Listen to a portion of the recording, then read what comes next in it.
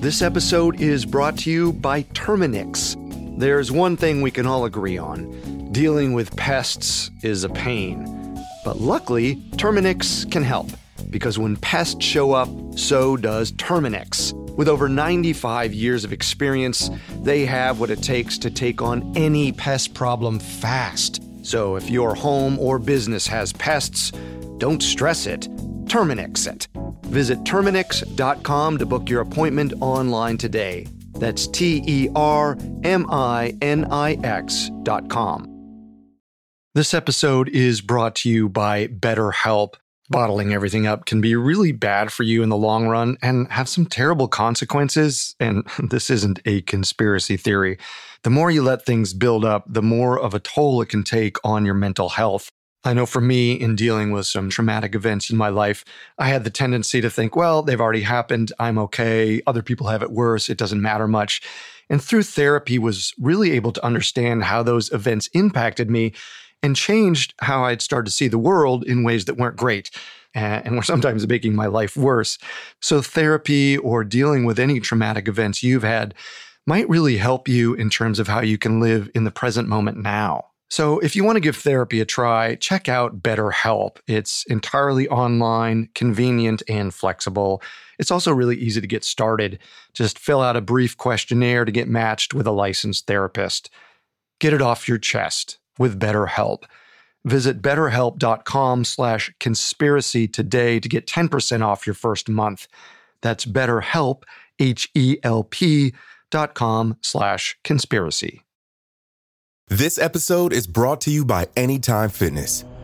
Forget dark alleys and cemeteries. For some, the gym is the scariest place of all, but it doesn't have to be. With a personalized plan and expert coaching, Anytime Fitness can help make the gym less frightening. Get more for your gym membership than machines. Get personalized support anytime, anywhere. Visit AnytimeFitness.com to try it for free today. Terms, conditions, and restrictions apply. See website for details. Quote, after 2 puffs on a marijuana cigarette, I was turned into a bat. After the first cigarette, I felt as if I had wings. I seemed to have great blue wings, and I was flying around the world. So went the testimony of Dr. James C. Munch, a pharmacologist at Temple University and self-proclaimed marijuana expert. Throughout the 1930s, Munch testified at a number of trials for murder and violent crimes, perpetuating a national panic called Reefer Madness, the idea that smoking weed made users violent, promiscuous, and utterly insane. After a decade of protests, marijuana was nationally prohibited at both the federal and state levels. Until recently, it was widely presumed that the plant is a dangerous drug and gateway to other addictive narcotics.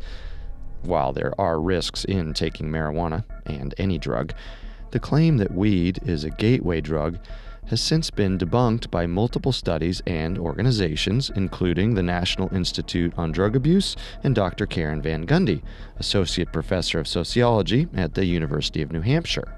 As for the claim that weed induced violence, the psychology magazine Psychopharmacology recently published a comprehensive study that suggests marijuana suppresses aggression. But the real question is, how new is this information? Marijuana may have been knowingly subjected to a 100-year smear campaign that has had disastrous consequences on the American public, whether for money, power, or politics. It all sounds like madness.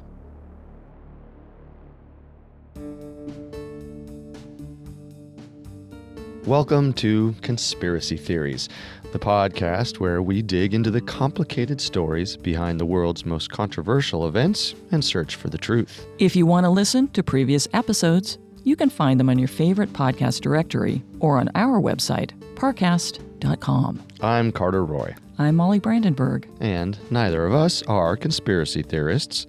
But we are open-minded, skeptical, and curious. Don't get us wrong. Sometimes the official version is the truth. But sometimes it's not. Today's episode is about Reefer Madness. Reefer Madness refers to the madness a user might feel after smoking marijuana. It was perceived to make the user erratic, uninhibited, violent, and insane. The term began circulating in the 1930s and started to refer to the movement sweeping the country calling for marijuana prohibition. It also refers to a PSA film from the 30s that warned about the dangers of using marijuana, entitled Reefer Madness. As a result of this movement, marijuana was legally banned in 1937, supposedly in the public's own self-interest. The official story is that weed prohibition laws were passed to protect the American public from a dangerous drug that made its users lethargic, erratic, and with regular use, eventually drove them to insanity. But there are those who would have us believe that 4 entities stood to gain unprecedented fortunes and long-lasting bureaucratic power through marijuana prohibition: Harry Anslinger, William Randolph Hearst, John D. Rockefeller, and the DuPont Company. Officially, these men worked to ban marijuana and hemp plant out of civic duty. They were keeping America safe from a dangerous drug. Today, we'll be discussing the official story behind the federal banning of marijuana and the nearly 100-year prohibition that followed. And next week, we'll discuss the conspiracy theories that evolved over the past century and how these men may have had less than noble intentions.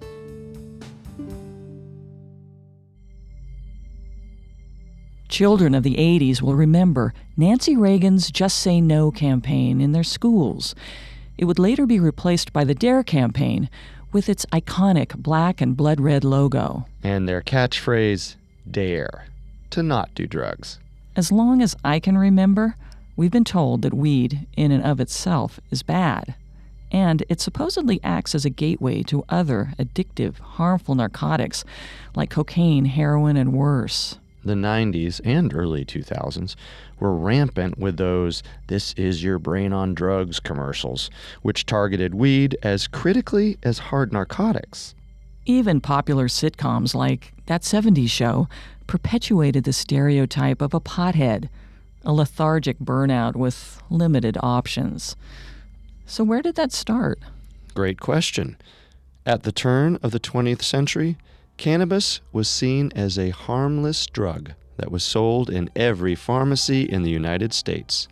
But by the 1930s, weed was public enemy number one. The side effects of smoking marijuana were seen as a menace to society. This largely came as a reaction to alcohol prohibition.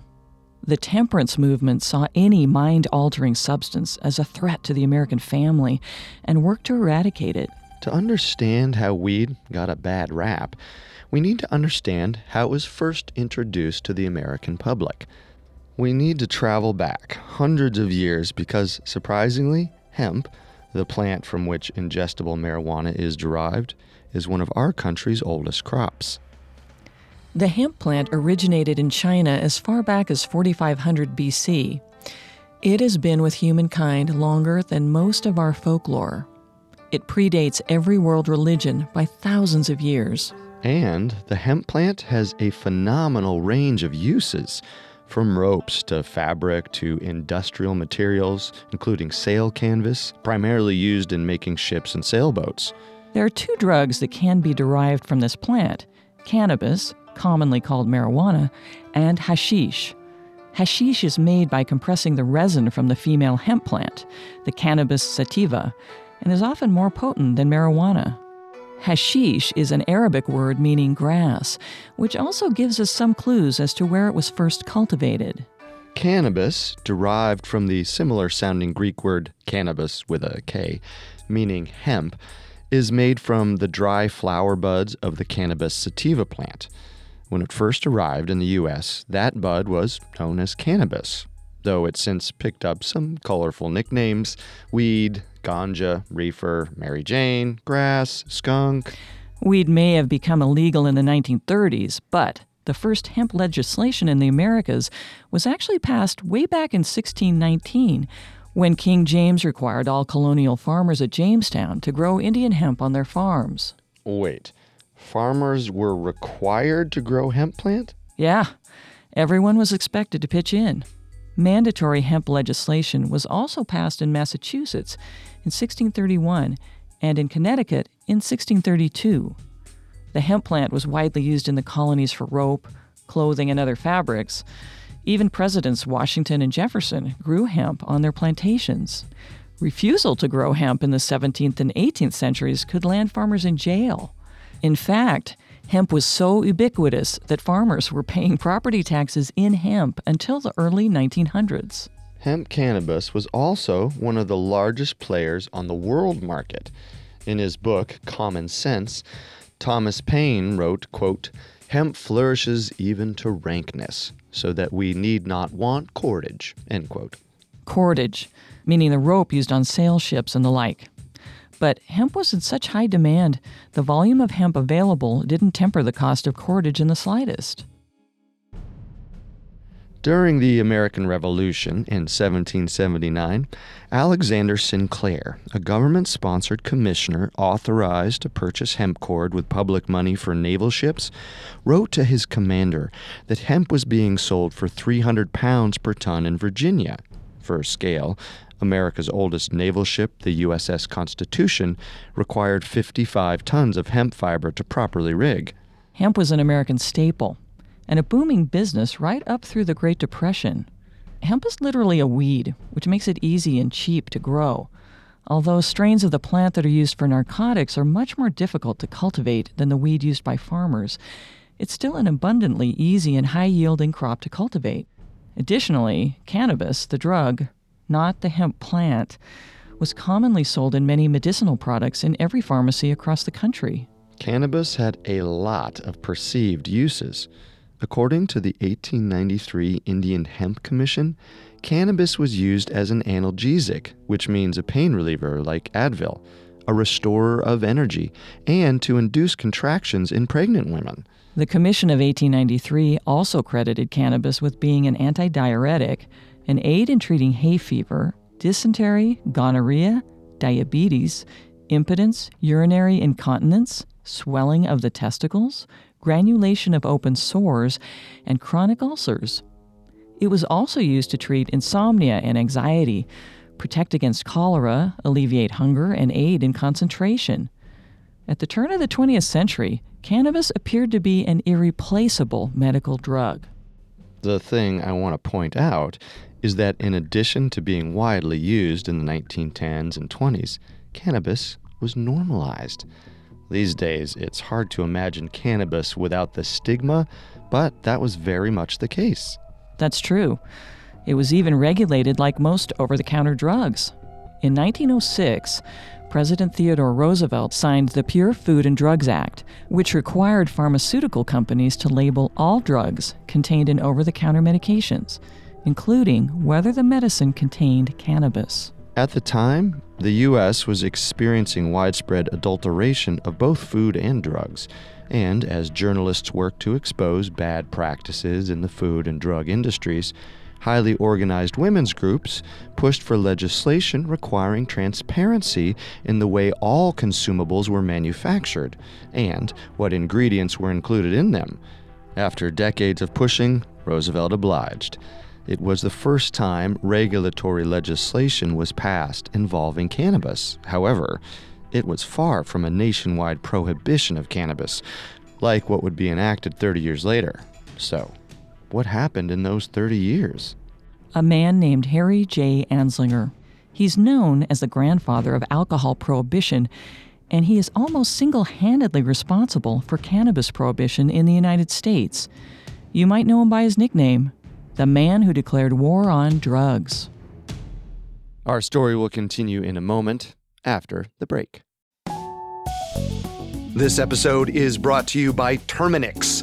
Terminix can't help you solve the world's biggest mysteries or take on alien life, at least not the ones you're thinking of, but they can help take care of pesky invaders in your home, like the ants in your kitchen, the roaches under your sink, and the termites in the walls.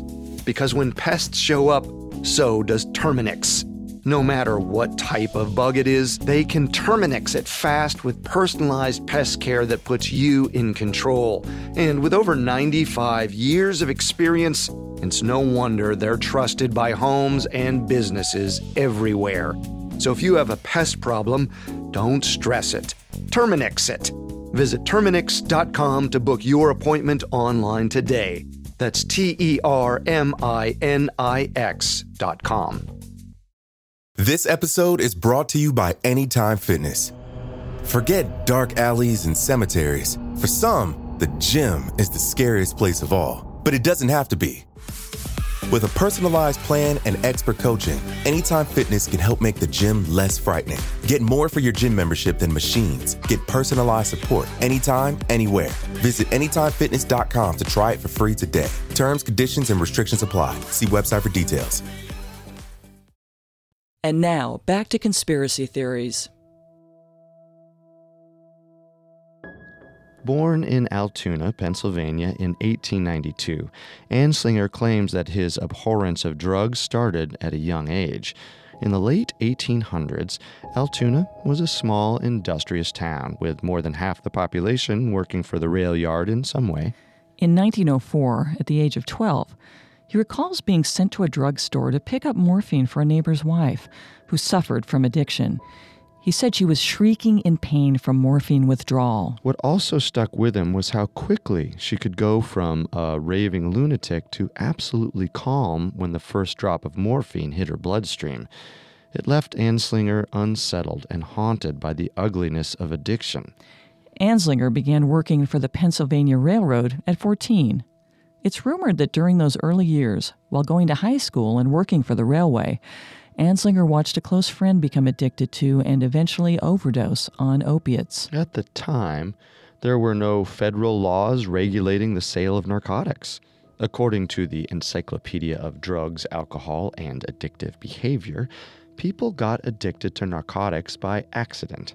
Usually they began taking them as perfectly legal, perfectly harmless painkillers, very responsible doses.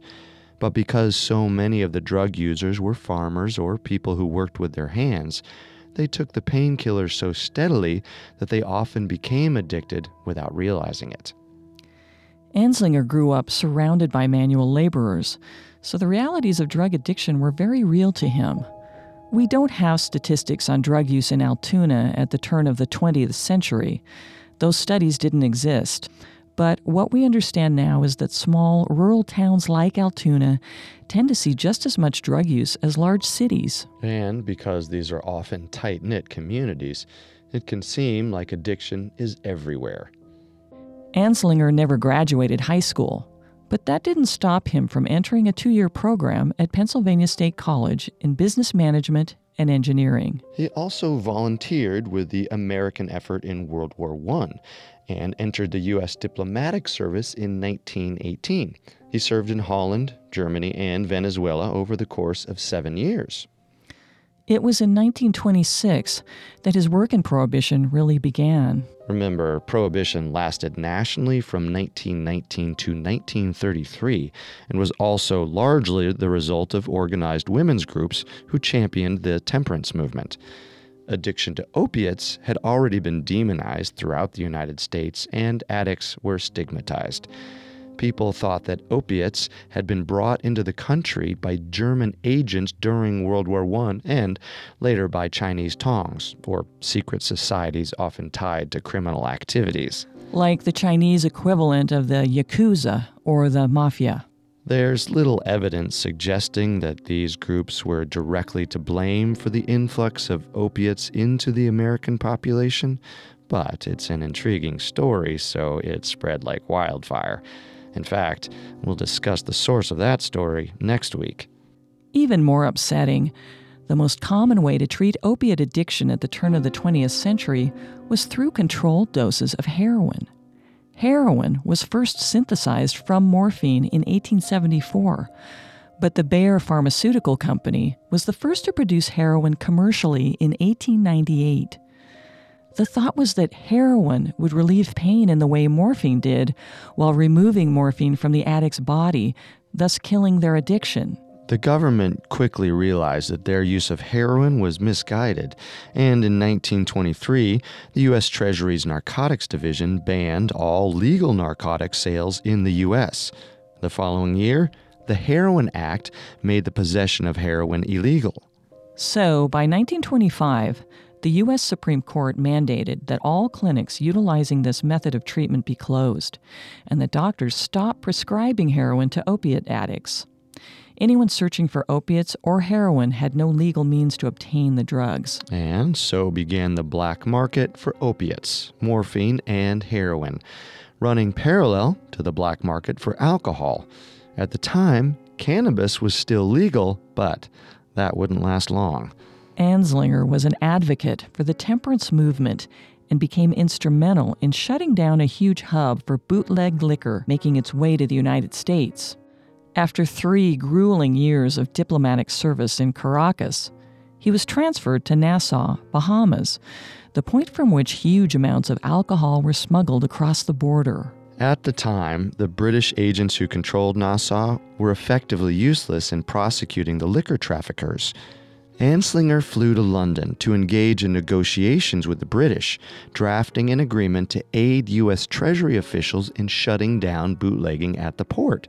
Anslinger was so effective in curbing the influx of illegal alcohol that the U.S. Treasury Department recruited Anslinger to serve on the Prohibition Bureau. A few months after that, the Treasury Department created the Federal Bureau of Narcotics, or the FBN, and appointed Anslinger its commissioner in 1930. Anslinger wasted no time in taking a militant approach to the prohibition of heroin and opiates, and later marijuana. Anslinger opposed education on the realities of drug use, stating that it might encourage youths to experiment. He preferred a more black and white, don't do drugs approach. It could be compared to abstinence training that is taught in some high school sexual education programs today. He also began propagating the idea that criminals would take drugs to give themselves false courage when committing robberies or even more dangerous crimes. He claimed that these criminals usually became addicts and, as such, menaces to society. Now, there's not much evidence to support the idea that morphine addicts were robbing banks and becoming crazed killers, but outlawing hard, addictive drugs is still in the public interest. After all, heroin is dangerous, and addiction of any kind is a painful, mentally taxing illness that plagues its survivors for the rest of their lives. Anslinger developed a reputation for fear-mongering. He was a master at blaming strings of violent crimes on drugs and telling parents that an entire generation of children was at risk. He coined the term young hoodlums. Because there were few reliable statistics on heroin or opiate addiction available, Anslinger was free to inflate the numbers and cause widespread panic about the addiction epidemic he claimed was sweeping across the country. Stated by the Encyclopedia of Drugs, Alcohol, and Addictive Behavior, Anslinger had a tendency to swell the number of opiate users when he sought an increase in federal, public, or financial support for his war on drugs, and would show that the number of addicts was dropping when he wanted to prove his efforts were fruitful, a tactic he would use his entire career, in fact. Anslinger once met with a Senate subcommittee and claimed that the passage of national drug control legislation took the number of opiate and heroin addicts from 1 in 400 to roughly 1 in 10,000. But no found research supports either of those numbers whatsoever. This is not to say that Anslinger purposely deceived the federal government and the public. But his actions here suggest he believed in his cause and was willing to massage numbers if it helped him along. But do you think he was willing to manipulate more than the numbers? A fair question.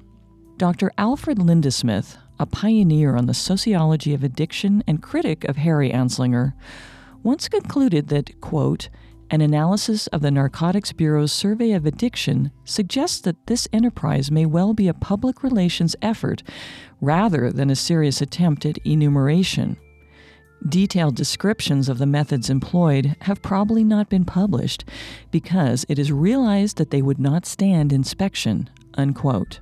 When you look at the mass hysteria surrounding drugs and drug addiction, it's easy to see how any narcotic that came in Anslinger's line of fire would be easy pickings. But as far as I can tell, cannabis had been legally distributed in the U.S. for decades and had been largely left out of the conversation up until this point. What changed? As alcohol prohibition raged on, marijuana started to be used recreationally for the first time. So the catalyst was, in a word, fun. Well, in the early 1930s, Anslinger was on the warpath. He meant to ban all cannabis in the United States, regardless of its intended use. Conservative members of society came to fear it as an addictive narcotic as a result of Anslinger's campaign. Part of the anxiety over cannabis was the introduction of smoking marijuana for recreational use. After all, these were the years when the idea of alcohol prohibition became law. It's fair to say that Anslinger had a lot of personal experience with drug addiction by the time he was commissioner for the Federal Bureau of Narcotics in 1930, and might be the key reason why he believed in weed prohibition so fervently. And in terms of speaking his concerns on a national stage, he couldn't have picked a better time. Very true. The long and short of it is, in the wake of alcohol prohibition, which had been enacted for 10 years already, the stage was all set for prohibiting another recreational drug. Especially if that drug was perceived to be as dangerous and disruptive as alcohol and opiates. The only question is, why was cannabis suddenly targeted? At the time, it was an incredibly common drug. Think of it as suddenly banning Advil or cough medication. We've spent a while talking about the politics surrounding cannabis in the 1930s, but we haven't talked very much about the science of the drug itself, which is important because there are a lot of misconceptions and misunderstandings. So let's actually talk about the consumption of marijuana. We will be relying solely on scientific studies to deliver this information. Not my opinion, Molly's opinion, or Parcast's opinion. Much like Advil and cough medication, marijuana affects teens much more drastically than adults. And according to Wayne Hall, a professor and director at the Center of Youth Substance Abuse Research at the University of Queensland in Australia, teens who use weed are twice as likely to drop out of school. As adults, these teens are twice as likely to experience cognitive impairment and psychosis. So those DARE groups were right. Their tactics are severe, but nevertheless, research suggests that teens should not use drugs whatsoever. However, things change for marijuana use in adults. Because marijuana is a controlled substance, we're a little behind on the research. Generally, there are two camps: those who believe that marijuana is absolutely harmless, and those that believe it is a gateway drug and immensely harmful. So, one of two extremes. Right. Here's what we know for sure. Professor Hall at the University of Queensland negates the idea that marijuana is extremely harmful. But he also believes that the severe scare tactics used to deter marijuana use ended up overcorrecting and fostered this idea that marijuana is completely harmless, something he also finds to be false, by the way. Hall takes a reasonable middle ground on the issue, believing it's about as harmful as alcohol. Studies published in the European Journal of Preventive Cardiology and the National Academies of Sciences, Engineering, and Medicine suggest that people with high blood pressure or heart-related conditions should exercise extreme caution, as marijuana use can worsen these problems. Conversely, a report issued by the Mayo Clinic suggested the exact opposite, that weed can decrease blood pressure and help the user relax. According to studies done by the National Academies, smoking marijuana can make you more susceptible to bronchitis, but does not increase your risk of lung cancer. Almost all studies show it can be a pain reliever, and very few studies suggest marijuana use is a gateway to harder narcotics like cocaine or heroin. And surprisingly, a study published in the science journal Neuropsychopharmacology suggests that pot smokers have higher blood flow to the brain, and are at a smaller risk of stroke. Here's information that is surprising. A drug called Epidiolex, which contains cannabidiol, or CBD, a cannabis compound known for its medical benefits, is currently being developed and may soon win the approval of the FDA. It is currently being used to treat and in some cases eliminate childhood epilepsy. That is a huge departure from the research provided by the University of Queensland, which warns against adolescent marijuana use. Absolutely. Also, studies have shown that people who are pregnant or showing signs of depression or schizophrenia should not smoke pot. But while cannabidiol is derived from cannabis, it is a different substance with different uses. The hemp plant can be used for a seemingly endless number of products, and we're only just starting to learn its full range of capabilities and distinguished uses. Truthfully, research on marijuana is lacking. This isn't to say that we don't understand the drug. This is to say that we don't grasp the full extent of marijuana's usefulness or its harm, and that is largely due to its restricted access. Until the Marijuana Tax Act was passed in 1937, it seemed as though Anslinger was only aimed at eliminating the recreational use of marijuana. However, soon after the bill's passing, the Federal Bureau of Narcotics, or FBN, began making it increasingly difficult to obtain marijuana for scientific studies. And on the off chance a study was allowed, Anslinger developed a reputation for only accepting studies that backed up his negative views of marijuana, rejecting the rest as bunk science. For instance, in 1938, New York's Mayor LaGuardia ordered a study on the sociological, medical, and psychological consequences of ingesting marijuana in the wake of the Marijuana Tax Act. The study concluded that there was no proof that marijuana caused violent or aggressive behavior. Letters to American Medical Association prove that Anslinger sought to torpedo this study, which the AMA had called a careful study until this point. Anslinger criticized the AMA for publishing the study in their national journal. Shortly after the letter was sent, the American Medical Association made a quick and public about-face on their marijuana stance, aligning their beliefs more closely to those of the FBN. It sounds like some classic mob-style pressure being put on the American Medical Association. Perhaps, but let's not get carried away. We've discussed Anslinger's personal hatred for drugs and alcohol, but it's a leap to suggest that his personal vendetta was enough to drive him to launch a war on drugs. It's possible that the fear of literal reefer madness was that severe. That's an interesting point to bring up. Truly, in the early 1930s, there were no reported cannabis addicts in the U.S., nor were there a noticeable number of complaints of cannabis addiction being reported by hospitals or care facilities. But none of that mattered to Anslinger, who went so far as to create his own conspiracy theory about cannabis. To be clear, we won't be investigating this conspiracy theory as it's already been debunked. Now, we've heard a lot of conspiracy theories in our day, and there are few as brash as what Anslinger claimed during World War II.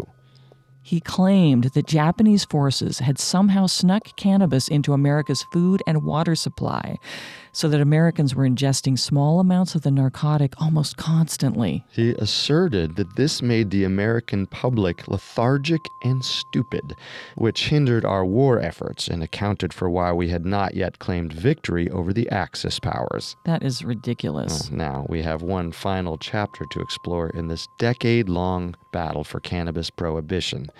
The propaganda that would incite one of the longest, costliest, most complicated conflicts in American history.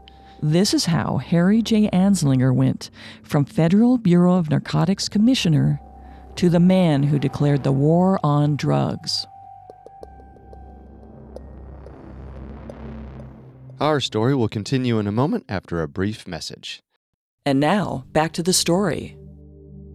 When you think of the war on drugs, you might think of the 1970s. But before Nixon, there were two men who fought tooth and nail for drug prohibition, Harry Anslinger and William Randolph Hearst. Right. Now, we've discussed Anslinger at length, but have yet to speak about his compatriot. It's fair to suggest that without the combined efforts of these two men, marijuana prohibition would have never happened. When Anslinger came to power, he found an advantageous friend in the newspaper mogul William Randolph Hearst. William Hearst owned a vast media empire. He is the founder of yellow journalism, a type of journalism that is based in sensationalism and crude exaggeration. In addition to being a polarizing publisher, loved by his readers and vilified by his enemies, Hearst is perhaps most well remembered for Hearst Castle, a massive mansion that sat upon Hearst's 250,000 acres of land around San Simeon. It was called the Enchanted Hill. Hearst designed the mansion himself. When he passed away in 1951, the Baroque-style castle was still unfinished, even though it was already comprised of 165 rooms and 123 acres of gardens, terraces, pools, and walkways. Most of the massive complex was designed specifically to showcase Hearst's legendary art collection. It's safe to say that William Hearst had a taste for the finer things in life. His ostentatious lifestyle is legendary. In fact, immortalized by the classic film Citizen Kane, which named his estate Xanadu. His legacy is centered more around his house and a fictional sled called Rosebud than his own personal achievements. And his personal achievements are many. By 1897, Hearst owned 2 newspapers with a circulation count somewhere north of 18 million. 1 in 4 Americans read his paper daily. He threw his weight behind the Democratic Party in print and pushed for war with Spain to liberate Cuba in 1889. He championed the underdog in his papers, in stark contrast to the lavish lifestyle he led. The narrative favored Irish and German immigrants, who largely made up the working class. He championed labor unions, progressive taxation, and often inflated unfounded fears regarding Asian immigration. As though trying to distinguish between hardworking European immigrants and those who did not fit that demographic? Possibly. He also started churning out headlines that attacked cannabis, working in tandem with Anslinger. And at the peak of his empire, Hearst owned 28 newspapers and 18 magazines. That is a very wide reach. It would seem as though he was as concerned about the growing popularity of recreational marijuana as Anslinger. Interesting. Hearst's papers soon became a reliable ally for Anslinger and the government's anti-cannabis crusade. The thing is, most of Hearst's claims were unfounded, and the crimes he blamed on cannabis have all been debunked. But it seemed like no one was able to stop this blatant bad journalism. To quote Chicago Herald-Tribune reporter Charlie Wheeler, quote, "We just do what the old man orders. One week he orders a campaign against rats. The next week he orders a campaign against dope peddlers. Pretty soon he's going to campaign against college professors. It's all the bunk, but orders are orders," unquote. His paper once printed, "The fatal marijuana cigarette must be recognized as a deadly drug, and American children must be protected against it." But according to official records released by the Center for Disease Control, no person has ever died directly from a marijuana overdose. What this means is that a person who is high on marijuana could have impaired judgment that could lead to harm, much like driving drunk. But unlike alcohol, nobody has ever died from consumption alone. But Anslinger and his cohorts aimed to make people believe that cannabis could drive its users literally insane. He often quoted Dr. Dungyboy, the director of one of the hospitals for the insane in India, who claimed that he observed the mental decline of his patients who smoked marijuana regularly. The idea was that regular pot smoking would make users lose their minds or exacerbate pre-existing mental illnesses. These manic or insane episodes would often lead the crazed smoker to violence. Problematically, people who committed murders and other violent crimes began to blame their insanity on marijuana in the hopes of getting lesser sentences. This is also the plotline of the movie Reefer Madness, ripped right from the headlines. Anslinger began accumulating these cases in a collection aptly named the Gore Files. Many of them contained very disturbing, very real cases of sexual assault and murder, needlessly blamed on marijuana. But other headlines are so inflated, they're almost comical. To rattle off a few: lesbian love, woman stabbed to death. Mrs. O'Shannon stabbed to death for not cooperating with lesbian activities. Another, girl slayers. 2 teenage women in New Jersey allegedly murder a bus driver while in the clutches of Reefer Madness, fail to remember the event. One of the Gore files became the most sensationalized story of weed-induced violence in U.S. history. It was that of Victor Lasada, the axe murderer. In October of 1933, police were called to the Lasada residence in Tampa, Florida. Neighbors had been concerned, as nobody had come in or out of the house all day, a huge departure from the family's normal schedule. The police walked into a grisly scene. 21-year-old Victor Lasada had murdered his family, his parents and 3 siblings, the night before. He had used an axe, which made the crime especially heinous. Victor was discovered in the bathroom, curled up in a chair, clearly suffering a psychotic episode. He claimed that his family was trying to dismember him and replace his arms with wooden ones. Dr. H. Mason Smith with the Florida State Mental Hospital diagnosed Lasada with dementia praecox, which is the former name for schizophrenia. Police reports also show that the police attempted to have Lasada committed for psychiatric help a year before the murders, but his parents intervened, stating that they could take better care of him at home. At the time, however, the local newspaper reported that Lasada had been, quote, addicted to smoking marijuana cigarettes for more than 6 months. What followed next was a media-feeding frenzy. When Anslinger heard about the case, he quickly adopted the mantra, quote, you smoke a joint and you're likely to kill your brother, unquote. Newspapers really ran with this story, making marijuana public enemy number 1. Hearst's papers wrote stories about crackdowns on non-existent marijuana rings. It's impossible to ignore the ways in which Hearst propped up Anslinger's arguments throughout the 1930s. Throughout the 30s, Anslinger put immense pressure on lawmakers for a federal ban on cannabis. In addition to riling up the public with reefer madness, he also encouraged local and state law enforcement to vie for this legislation.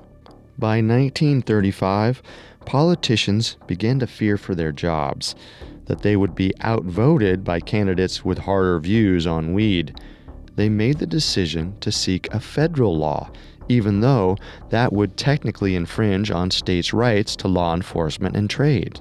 By January 1936, Anslinger began holding conferences on what means would best suit that end: a national ban of marijuana and hemp plant. The problem was that when it came to drumming up hard evidence for a national ban, the FBN was falling short. To ban a substance, the government has to prove that it is harmful to the public. As we've discussed, there was little concrete evidence to support Anslinger's claims. So much so that at one point, it seems as though the ban would be unsuccessful. Desperate to find a way to pass his law, Anslinger traveled to New York later that month to meet with representatives from the Foreign Policy Association, the League of Nations, and the State Department. There, the council devised a way to legally ban hemp plant within the United States without infringing upon states' rights. Essentially, they imposed taxes on hemp plant that were so exorbitant, manufacturers of hemp could no longer afford to grow the plant. Additionally, they made the case that medical and recreational marijuana was addictive and should therefore be banned. They found a doctor named Walter L. Treadway who was willing to testify to the habit-forming nature of marijuana and the potential harm to the user. With Dr. Treadway's testimony secured, a meeting was held in the Treasury Building on January 14, 1937. 14 government officials and consultants were in attendance. They worked to prepare a legal definition of marijuana and a legal argument to Congress. That spring, the council testified in front of Congress, and on August 2, 1937, the Marijuana Tax Act was enacted. The act technically only banned the use of recreational weed, but it also taxed the growing, selling, and importation of hemp and cannabis so heavily that it was effectively outlawed in the U.S. Overnight, cannabis was taken from the American public. It was a ruling that would set precedent for marijuana use for the next 60 years. That's the official story. Cannabis was made illegal in 1937 to protect the public from what was believed to be a dangerous, insanity-inducing narcotic. Hidden motives aside, this is still touted by those members of the U.S. government who seek to keep marijuana distribution and use illegal. But we're going to tear that narrative apart and go down the Reefer Madness rabbit hole. Here are 3 major conspiracy theories claiming otherwise as to why it was effectively banned. To be clear, we don't endorse these theories outright, but want to investigate them further. Theory number 1. Anslinger needed a drug scare to drum up funding for the Federal Bureau of Narcotics, and cannabis was a sitting duck. Theory number 2. Xenophobia was used as a major tool to ban marijuana. Theory number 3. William Hearst, aided by the DuPont Company and John D. Rockefeller, worked in tandem with Anslinger to shut down the weed industry, fearing the collapse of their wood pulp empires and pharmaceutical industries. Our second theory is the most complicated of the 3 and ultimately the most tragic. Next week, we'll discuss everything major corporations had to gain from the prohibition of hemp and marijuana and the legacy Anslinger tried to secure. We'll also delve into the ways the targeting of jazz musicians and Mexican communities could have been a vehicle for Anslinger's cause. That's next time.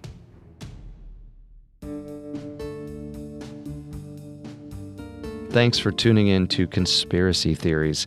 If you want to hear more conspiracy theories, you can find us on Apple Podcasts, TuneIn, Google Play, Stitcher, Spotify, or your favorite podcast directory. If you like what you hear, leave a 5-star review. It seems simple, but it really helps our show. Tell us your favorite conspiracy theories on Facebook and Instagram at Parcast and on Twitter at Parcast Network. And join us next week as we continue our second look at the Reefer Madness. Until then, remember, the truth isn't always the best story. And the official story isn't always the truth. Conspiracy Theories was created by Max Cutler, is a production of Cutler Media, and is part of the Parcast Network. It is produced by Max and Ron Cutler, sound design by Kenny Hobbs, with production assistance by Ron Shapiro and Paul Mahler. Additional production assistance by Maggie Admire and Carly Madden. Conspiracy Theories is written by Aaron Land and stars Molly Brandenburg and Carter Roy.